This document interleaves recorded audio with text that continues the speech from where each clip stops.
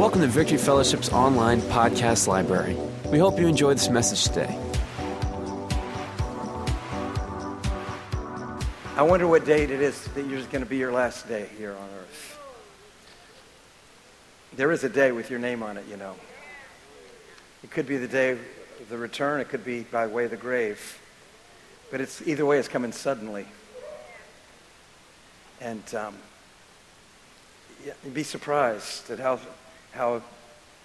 quickly your world will change. And what I want to share about today is the spiritual aspect of this feeding of the multitudes. You know, a few minutes ago I was sharing with you about how it was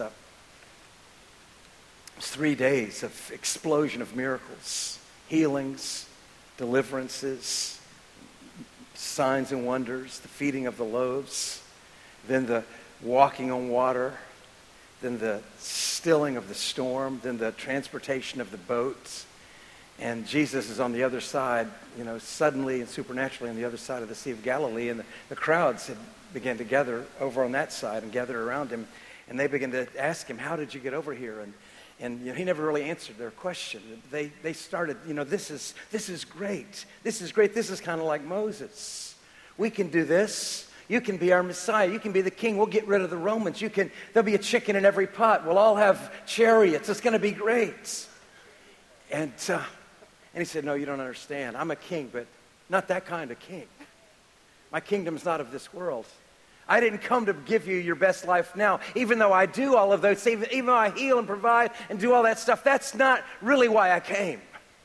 Why I came was about what was next. And then he began to teach them in John chapter 6 about his death, about his suffering, about the bread, which was his body, and the blood, which was the drink of the new covenant. And he told them, unless you eat my body and drink my blood, you'll have no part with me. You know, that didn't go over real big. If you read the whole story, the crowds left. They left because that's not what they were looking for.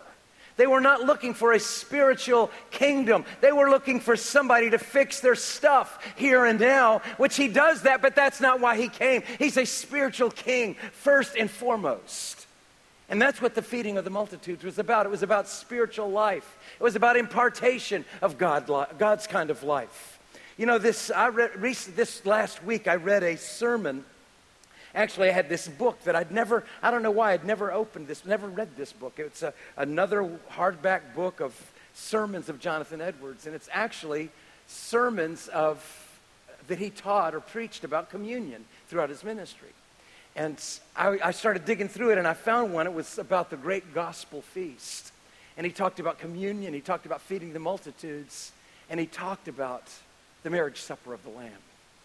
And that is what the whole feeding of the multitudes was. It was a picture. It was a type and a shadow. Yeah, it was a real miracle. It was a real event. And there was real hungry people. And there was a real boy and a real lunch. And everybody ate and they were filled. But it was a sermon in itself. It was an illustrated sermon. It was a picture of the coming of the kingdom of God. He was a king and the kingdom was coming. He was teaching to pray, our Father which art in heaven, hallowed be thy name. Let your kingdom come. Let your will be done.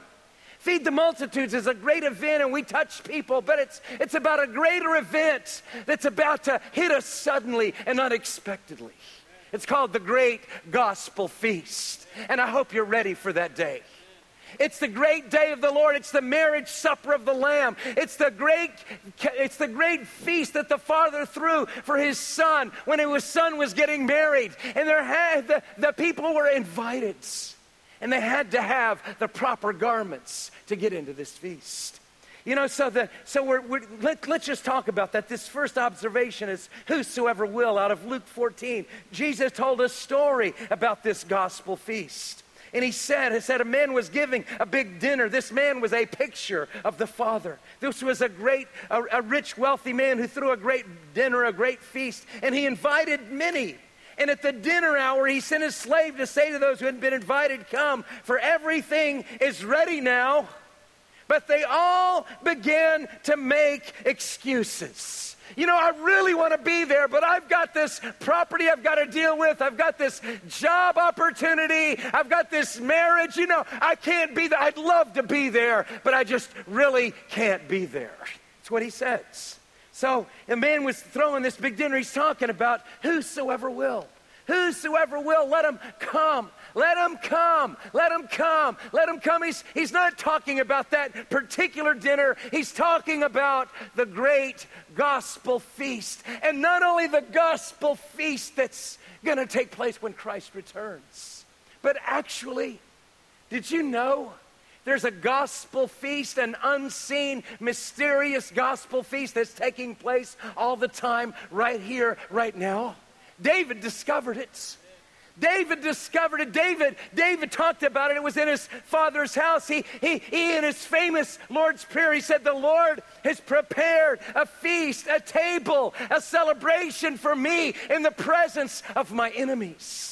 There's a feast prepared in this wilderness. It's a gospel feast. It's a spiritual feast. It's for whosoever will. It's for whoever is hungry, who recognizes that our life is not just about this world, our clothes, our health, our family, our money, our inheritance, our insurance policy. It's not only about all of those things, but it's about living this spiritual life now, knowing Christ now, and feasting on Christ now. Yeah, there is a table in the wilderness. That table is spread here this morning.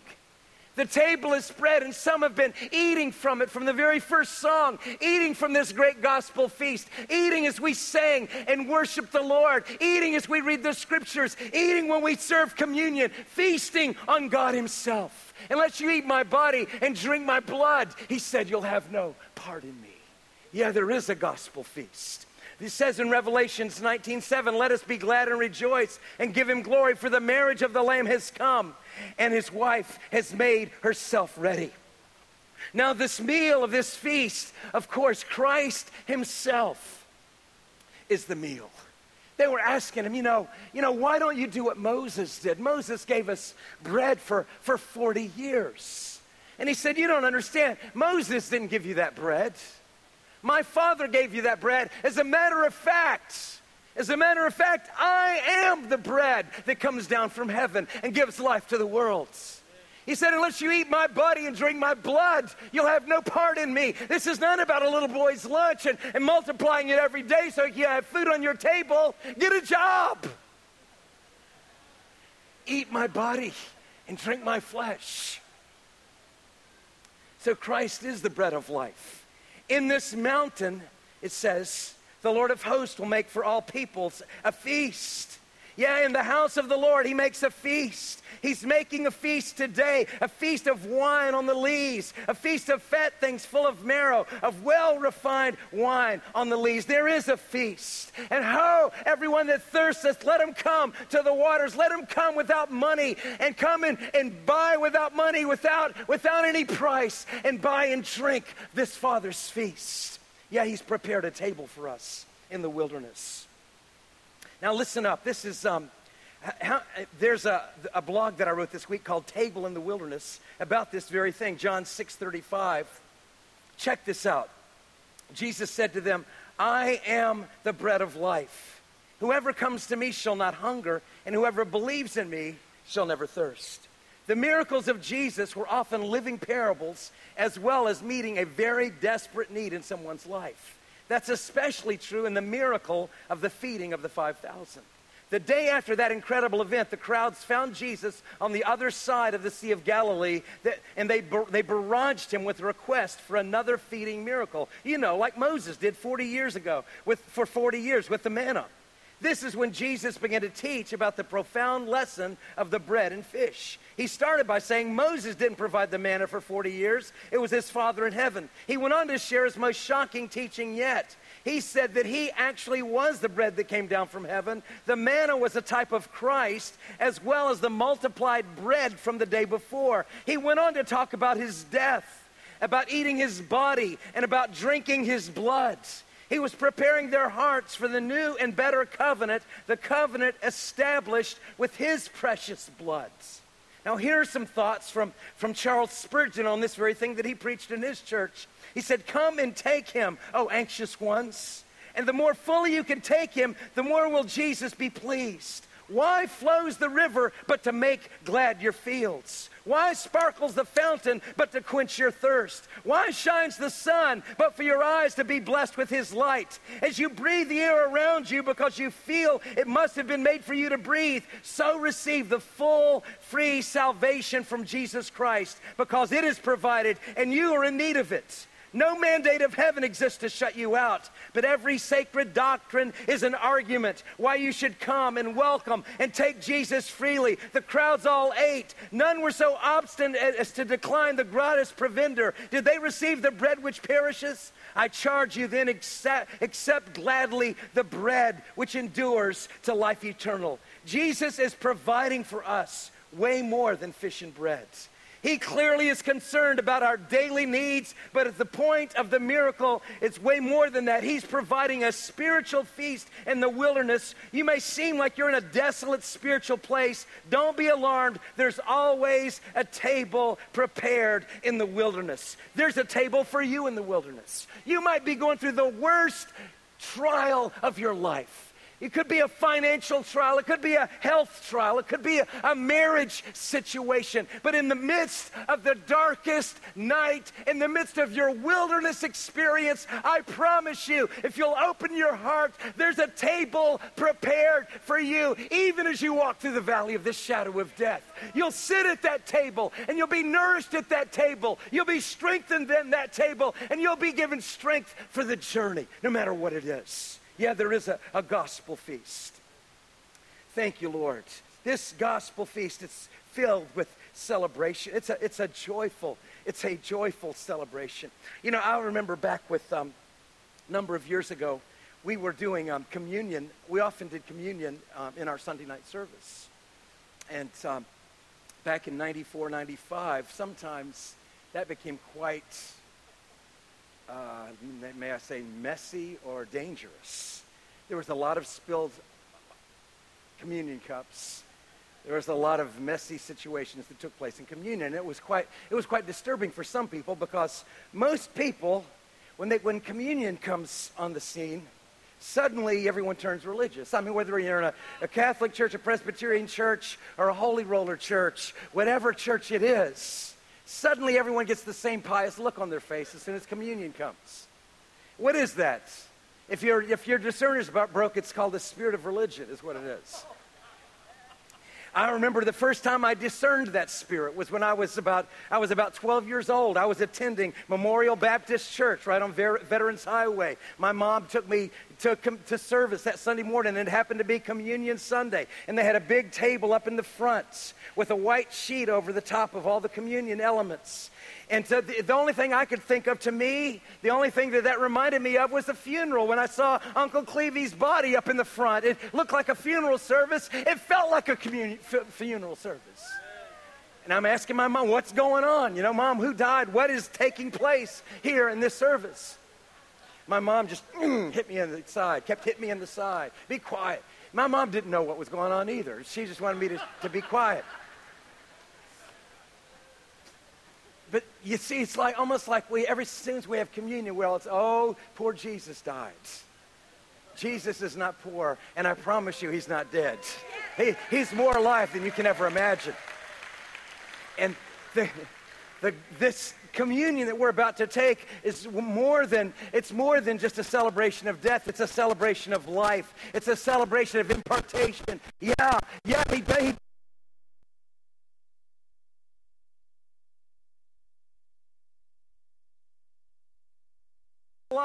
and whatever we have, snowballs and watermelon and chicken this Friday. Yeah, there's more than barbecue chicken being served, and there's more than crackers and grape juice being served this morning. For those who have ears to hear and eyes to see, there's a gospel feast that we can partake of. We can taste and see that the Lord is good. Yeah, there is a table in the wilderness. There's a table in your wilderness.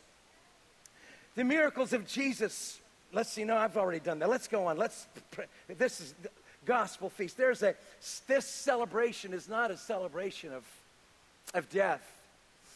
I know what I was telling you about. I was telling you about the Sunday night communion service. I remember joy broke out at the worst possible moments. I mean, the joy of the Lord was just waves of joy, unspeakable joy was flooding this place. And we're trying to have communion. And I remember I actually made the mistake of calling communion. I got criticized relentlessly of this. I called it a happy meal, actually. Now, the problem is my intentions were good because it was making everybody happy, but it was perceived in a wrong way. It wasn't the best way to communicate it. Because people were eating it, it was making them very happy, so we call it the happy meal. But since that time, we've decided not to call it that anymore because it's misunderstood. But Christianity is actually a celebration of joy.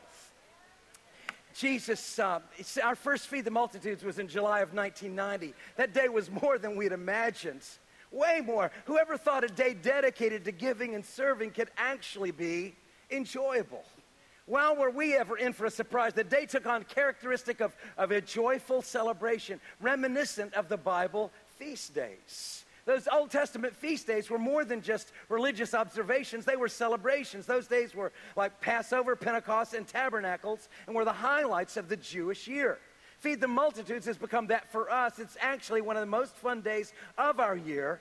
And now, the thing about these feast days, they were celebration Passover, celebration of Pentecost, celebration of Tabernacles in the Jewish calendar. They would come to Jerusalem for a day of feasting. It was food was served. It was a huge spread that was served. But they had some requirements, and one of the main requirements to attend one of those festivals is that you could not come if you were sad. You weren't allowed to attend if you were sad. You had to be happy. It was a requirement.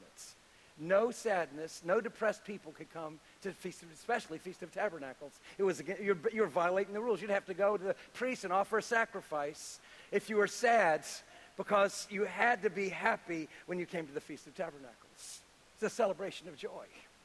Now you cannot legislate happiness. It reminds me of my dad. We used to have, every time when I got up from eating dinner, we had certain rituals. We'd pray the prayer, God is great, God is good, let us thank him for this food. By his hands we are fed. Thank the Lord for daily bread. Amen. Now when we get up to leave, you'd eat it as fast as you could to get up to leave. You had to turn to your mom and say, excuse me, I enjoyed it. That's the way you had to leave the table when I was a kid. And the problem was, it was a big fat lie. You cannot legislate joy. You can't legislate enjoying anything. You're going to like it. You're going to like this, kid. You're going to like this meal. You better like it. It just doesn't work. But joy is the work of God in our soul. It's spiritual. And that is one of the huge characteristics of this gospel feast. Oh, what an awesome day. If you just close your eyes for a moment and imagine what it's going to be like when Christ himself returns and we join together at the great marriage feast of the Lamb, along those tables that go on and on and on for miles and miles and miles. Music like you've never heard before, eating and drinking, and it's going to be beyond anything you could ever imagine. This great gospel feast. This is this is what it is. Now you think about it. This feast, when you think about the miracle of feeding of the multitude, you think about the abundance, incredible abundance of the provision. He provided more than was necessary. He took that little lunch and he multiplied it, and they ate, and they ate, and they ate. It says they were all filled, they were all gorged. And then it says they gathered together 12 baskets full. There was more than enough. It was a picture of God's abundant supply. Yeah, there is a table in the wilderness. And in this table in the wilderness, he's serving more than just natural bread and natural fish. He's serving out his very glory and his very presence. And I promise you, there is an abundant supply. More than you can ever drink, more than you can ever imagine. There's more than you've ever tasted available at this gospel feast. It's one of the amazing, shocking characteristics of the outpouring of the Holy Spirit. When you step into His presence and you begin to feel waves of His glory coming over you or coming over a congregation in a service, when you begin to feel the glory of His presence moving in like the tide, one of the shocking things about it is the abundant nature of His glory. It's like you come underneath an endless ocean of His love that never ends. There is an abundance in the house of God. There is an abundance of His glory. There's an abundance of His presence in our Father's house. Yeah, He's prepared a table for me in the wilderness, and I come and sit at the Father's table, and there's more than enough for me. Have you ever thought about the incredible cost of the feast? You know, we've spent thousands of dollars for all these years on Feed the Multitudes, on the food and all the stuff, you know, on everything costs money. The sound system, the food, it all costs money. And you know, God's provided every year. It's an incredible price tag on an incredible event. But you think about the price tag. What is the price tag on the great gospel feast? This eternal feast. This table that's here now, this eternal celebration that we're about to step into. Oh yeah, it's something that money can't buy. David's $300 million offering couldn't even touch the edge of it. It's a value that you can't put a number on. And the price was paid in full. It was paid in full by the offering of the man who's the host of the feast. The host has paid the price for the entire celebration. This eternal, infinite, unending celebration was paid by the very man. He stood there that day as he offered up that little boy's lunch. And he knew this. He lifted his hands, that these hands would be stretched out in a matter of days. And he had paid the ultimate price, that he'd lay his life down, that he had drained the blood from his body. He became a man. He became one of us. And he offered the most impossible price of all. God so loved the world that He gave His only begotten Son. Christ Himself offered up His life to the very death. He paid the price for this gospel feast. That's why in one of Jesus' parables, it's the Father came into the festival. The music was playing. The food was being served. Everyone was having a blast. The celebration was full on. And the Father looked around and He saw someone in the celebration without their wedding garment. Do you remember the story? Without the wedding garments. What is that wedding garments?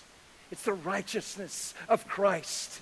It's when you take off your stained garment of your own self-works, your stained garment of your own sinful condition. You recognize you're a sinner in need of a Savior, and you come to Christ and say, Father, Lord Jesus, be merciful to me. I'm a sinner. Would you wash me in your precious blood? And He takes off your garment stained with sin, and He puts on you His brand new garment. It's the wedding garment. It's the only garment that gains access. It's the only garment that can sit down even today at the table of the Lord.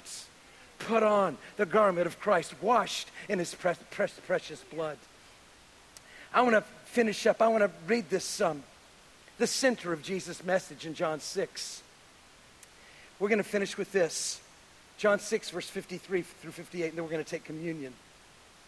But he was, the people were mistaken. They got the wrong idea about the miracles. And that's the danger. When there's a season of outpouring of miracles, it's easy to get the wrong idea. It's easy to get the wrong idea because, we see in the ministry of Jesus, we saw the love of God. We saw Him opening blind eyes and healing leprous bodies. But not all of the people that were being healed were being spiritually awakened. Lots of people receive miracles that never get saved. Are you listening to me? You don't earn miracles. They're given by God. There's all kinds of people that never get born again, that get healed. It's really amazing. It might goof with your theology, but we've seen some strange things happen. We've seen all sorts of strange things happen, and you'll be shocked. But God, He just heals because He's a lover. And then when he begins to pour out his Spirit and he begins to provide miracles, we begin to think, well, that's what this is. It's about stuff. It's about my best life now. It's about all these things. Then we have to come to some hard decisions that's not about that. Whether I have it or don't have it, I still have him and I still have eternal life. I still have the thing that really matters is Christ himself. And that's what he began to teach the crowd in John 6. He said to them when they were trying to make him king, I tell you the solemn truth. This is what changed everything about his ministry. These statements right here. I tell you the solemn truth. Unless you eat the flesh of the Son of Man and drink his blood, you'll have no life in you. The one who feeds on my flesh. Now he's talking about a lifestyle. The one who feeds on my flesh. Everyone say feeds on my flesh. The one who feeds on my flesh and drinks my blood has eternal life. He's talking about a daily fellowship with Christ. I'll raise him up on the last day. For my flesh is real food, and my blood is real drink. The one who eats my flesh and drinks my blood dwells in me, and I in him, as the living Father has sent me, and I live because of the Father. So the one who feeds on me will live because of me. This is the bread that came down from heaven, Jesus said. This is the bread, his body. This is the bread that came down from heaven. It's not like that which your fathers ate and died. The one who feeds on this bread will live for all time. You know, if you read the rest of that story, if you read the rest of that chapter, the crowds left him. The crowds left. He was standing there by himself with his 12 disciples. They didn't want to hear that. That's not the message they wanted to hear. They wanted to hear the other one, the chicken in the pot message. That was the one they liked. And Jesus turned and he looked at his 12 disciples, and he said, are you guys going to leave too? And they said, where are we going to go? Now that's the right answer. Now why? They had nowhere to go. They had cut all their bridges. They were no longer connected to this world and this culture. They had cut their bridges. There was nowhere where am I going to go? I have nothing to go back to. I don't have plan B. I only have this plan.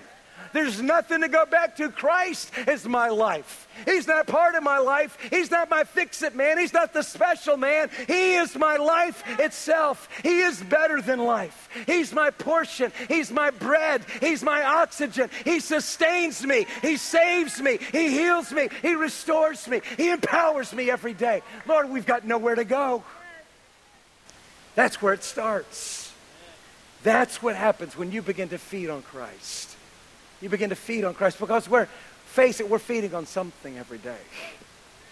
I'm talking about spiritually. We're feeding on something.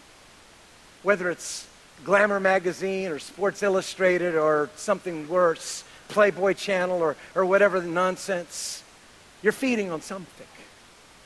And when you begin to feast on Christ and feast on his word, he begins to do something inside of you where you say, well, I've got nothing to go back to. Christ is now my life, my help. Thanks for listening. Check out our website at www.victoryfellowship.net for service times and for more information.